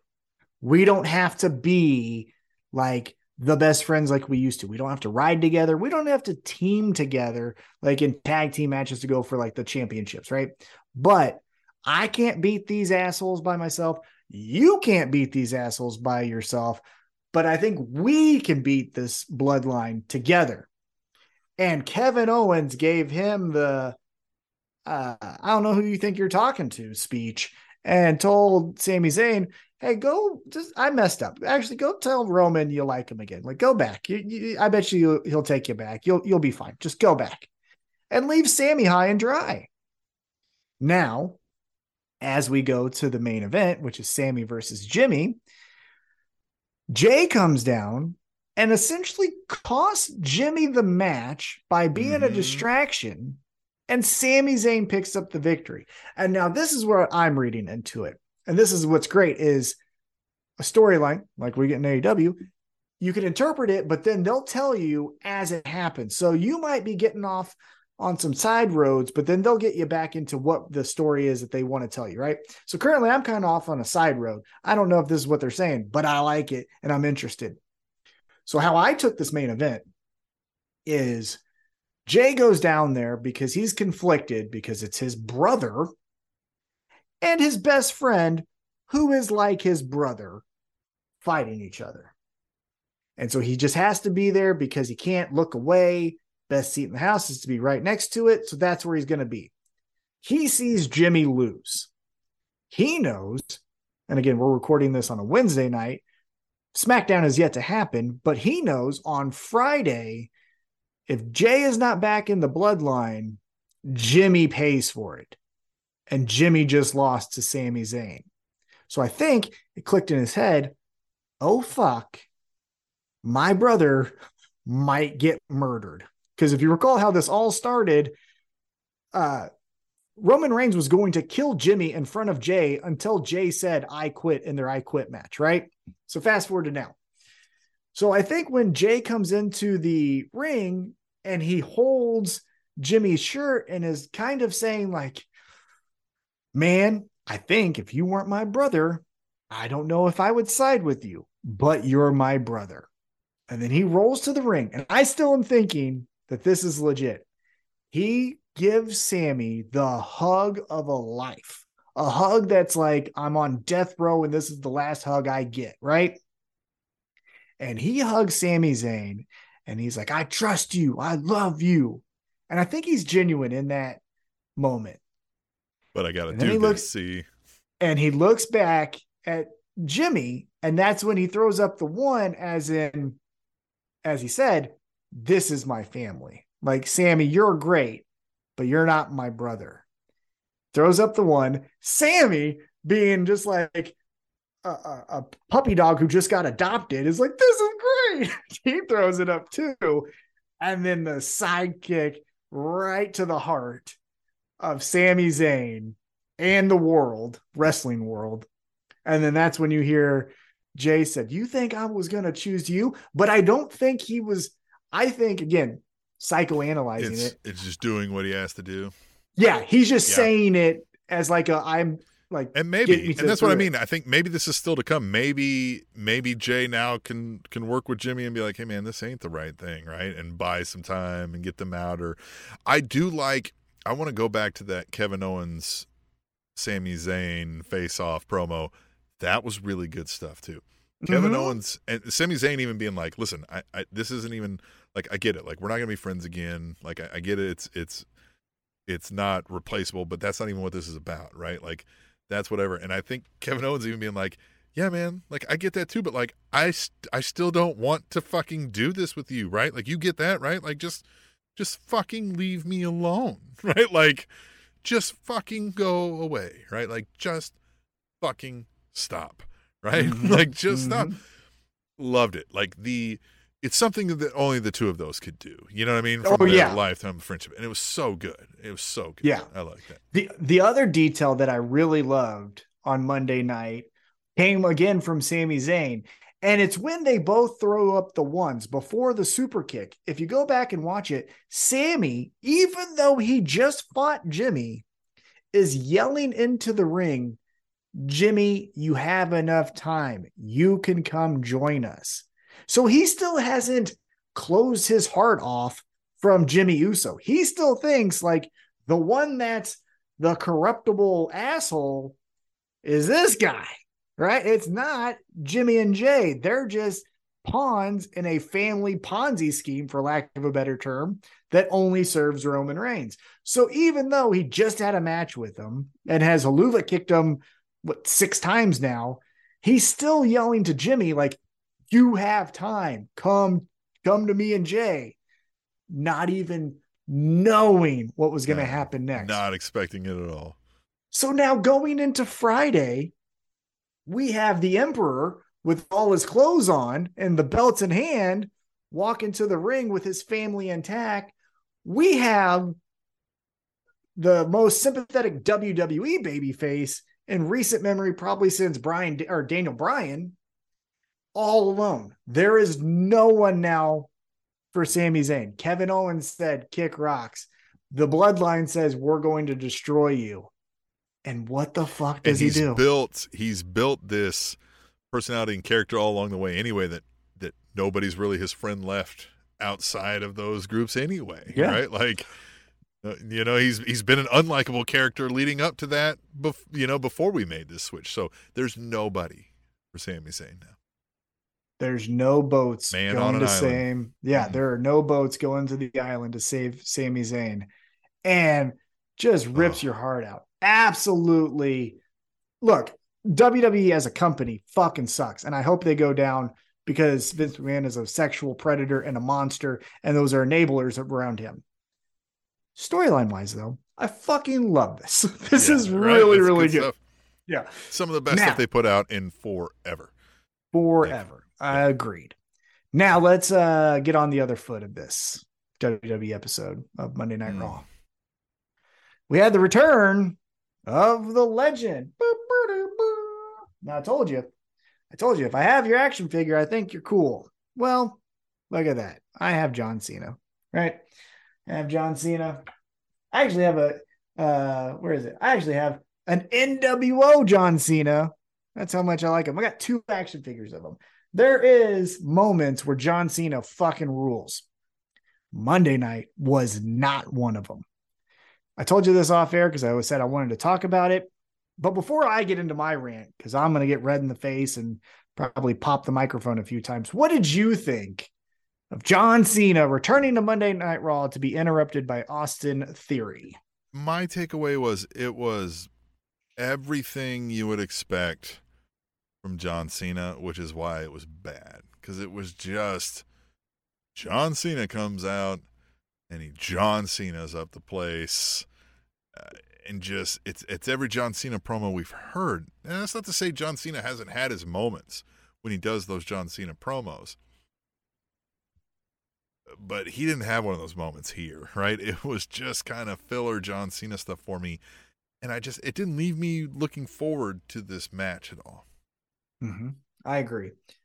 So the problem I've always had with John Cena, going back to his prime post Doctor of Thugonomics. Doctor of Thugonomics was great, but it didn't age well because there's a lot of homophobic slurs and you got a small dick and all of that kind of stuff, which he even said at the end of this promo, Austin Theory has a small dick, which is, again, you're in your 40s. What the fuck are you talking about? Anyhow, but after Dr. Thugonomics, my biggest gripe with John Cena was it's the same fucking story with everyone.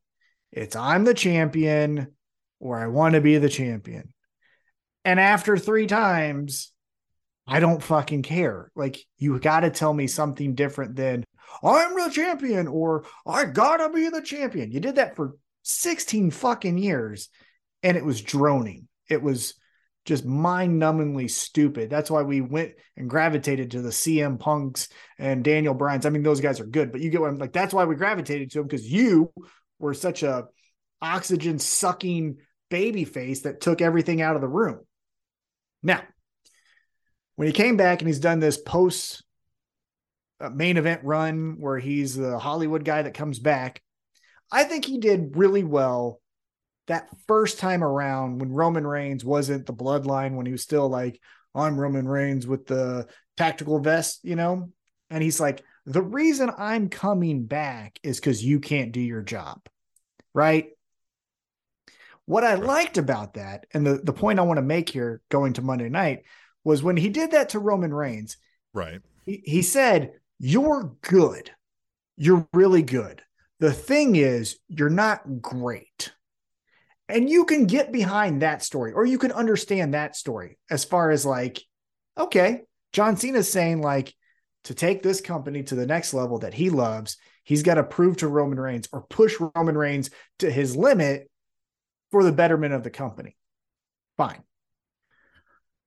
Monday night, he comes out and in so many words says, hey guys, doesn't Austin Theory fucking suck? Why do we care about Austin fucking Theory? Man, this guy is a bitch. Hey, WWE has to fucking put in filler sound because no one fucking cares about Austin Theory.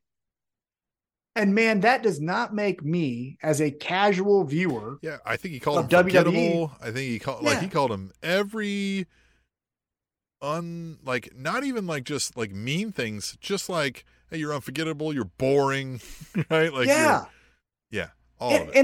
And if you're the John Cena fan, right? Let's take our mind to being a John Cena diehard. Well, then fuck Austin Theory. I don't care. There's no drama in the match with Austin Theory because John Cena's way better. So where's the intrigue going into it? Now, again, Austin Theory most likely will win if we're peeking behind the curtain. But the story in kayfabe world is John Cena's the greatest of all time, and Austin Theory can't even spell his own fucking name.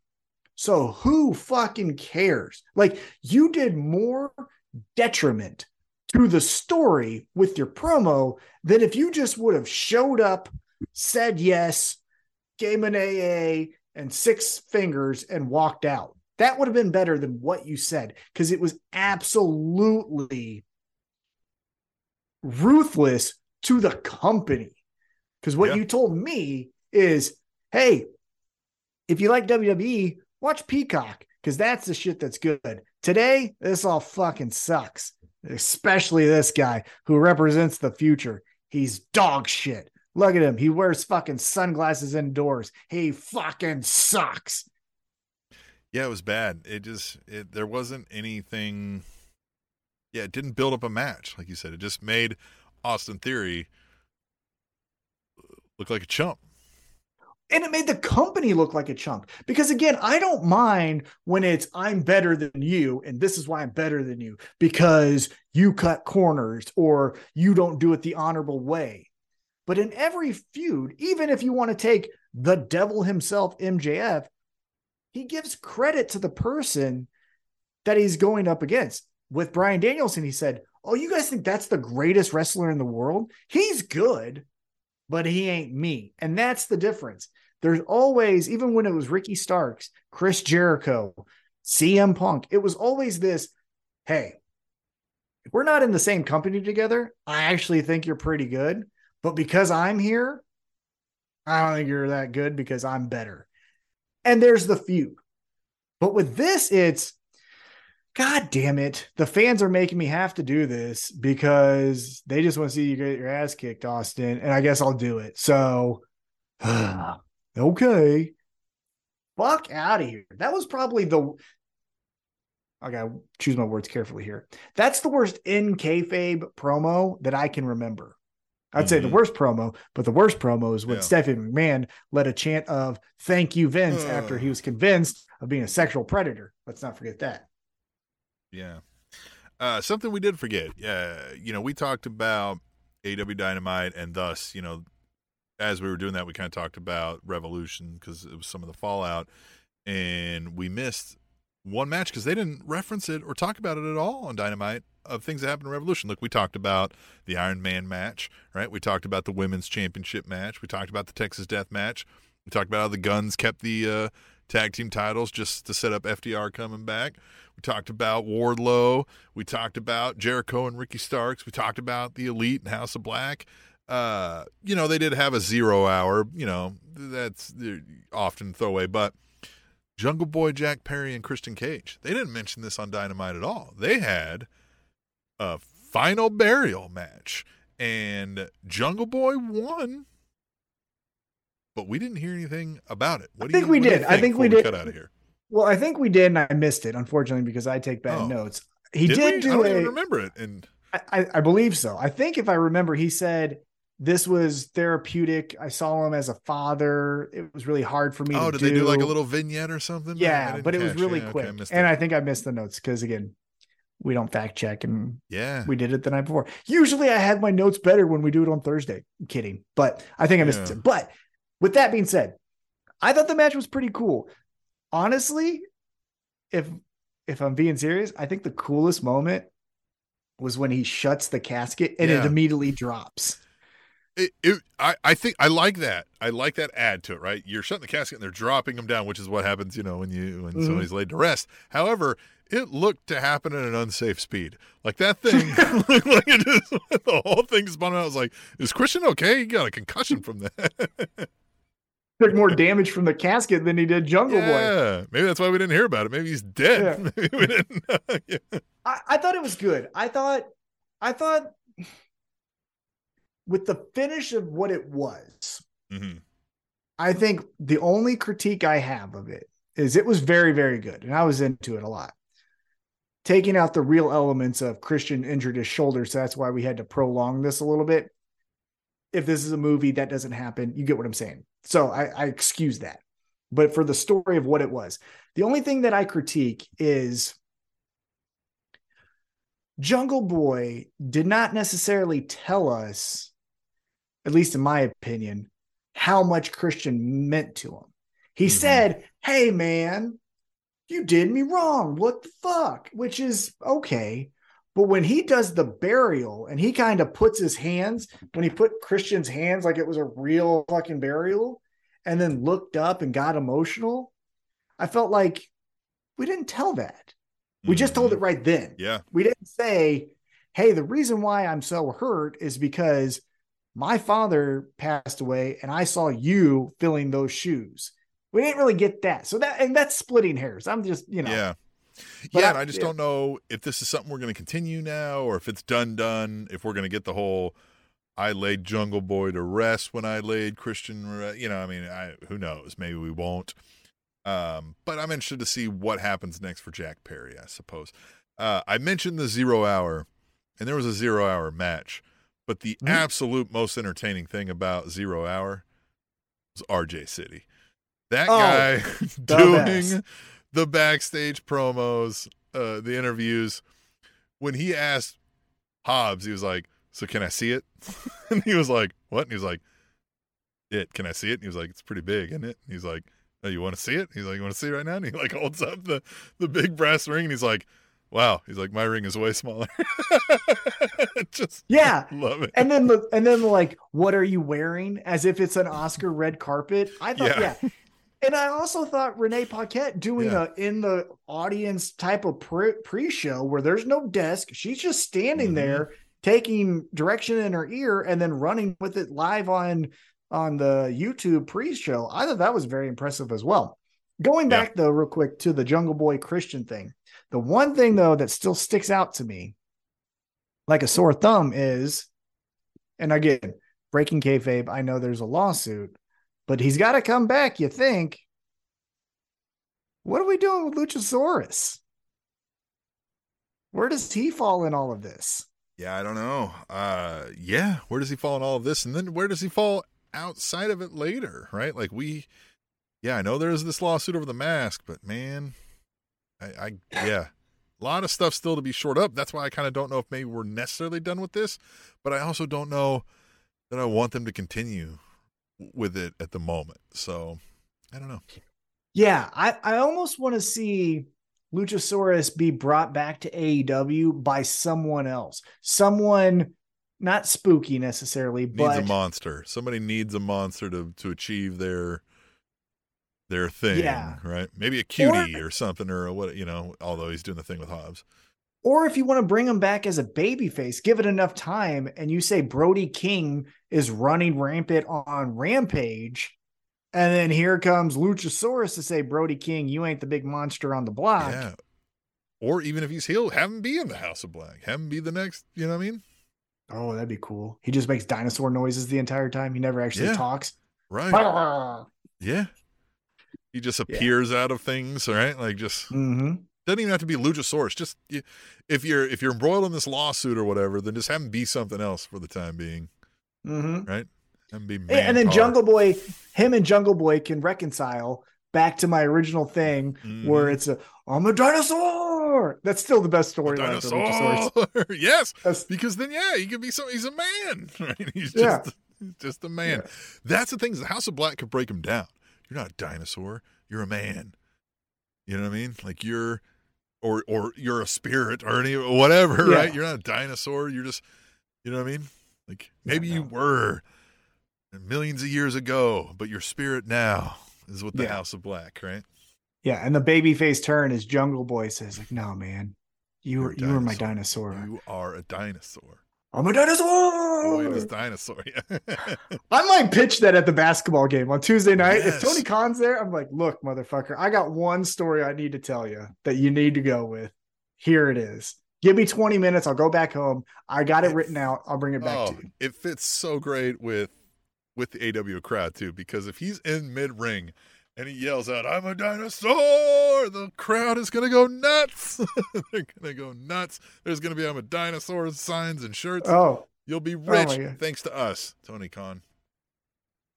Oh, you make dinosaur hats? Like, the little kids that wear the onesies and it has like the dinosaur things on their hood. Yep. You get little dinosaur hoodies like that. Oh my God. I'm a dinosaur shirt. People be like, and then the hood. And the hood is the little bumps. Yes. Oh my God. Love it. Love Tony. it. But anyway, come on. Yeah. Anyway, we need to take a break. We need to get out of here. We've had enough technical difficulties for 1 week. I think we've talked a bunch. Oh, what do you got? I'll say this, Tony Khan, when I do see you at the basketball game at William Chrisman, if you don't like the story that I pitched to you, just say orange. The Spanish announce table.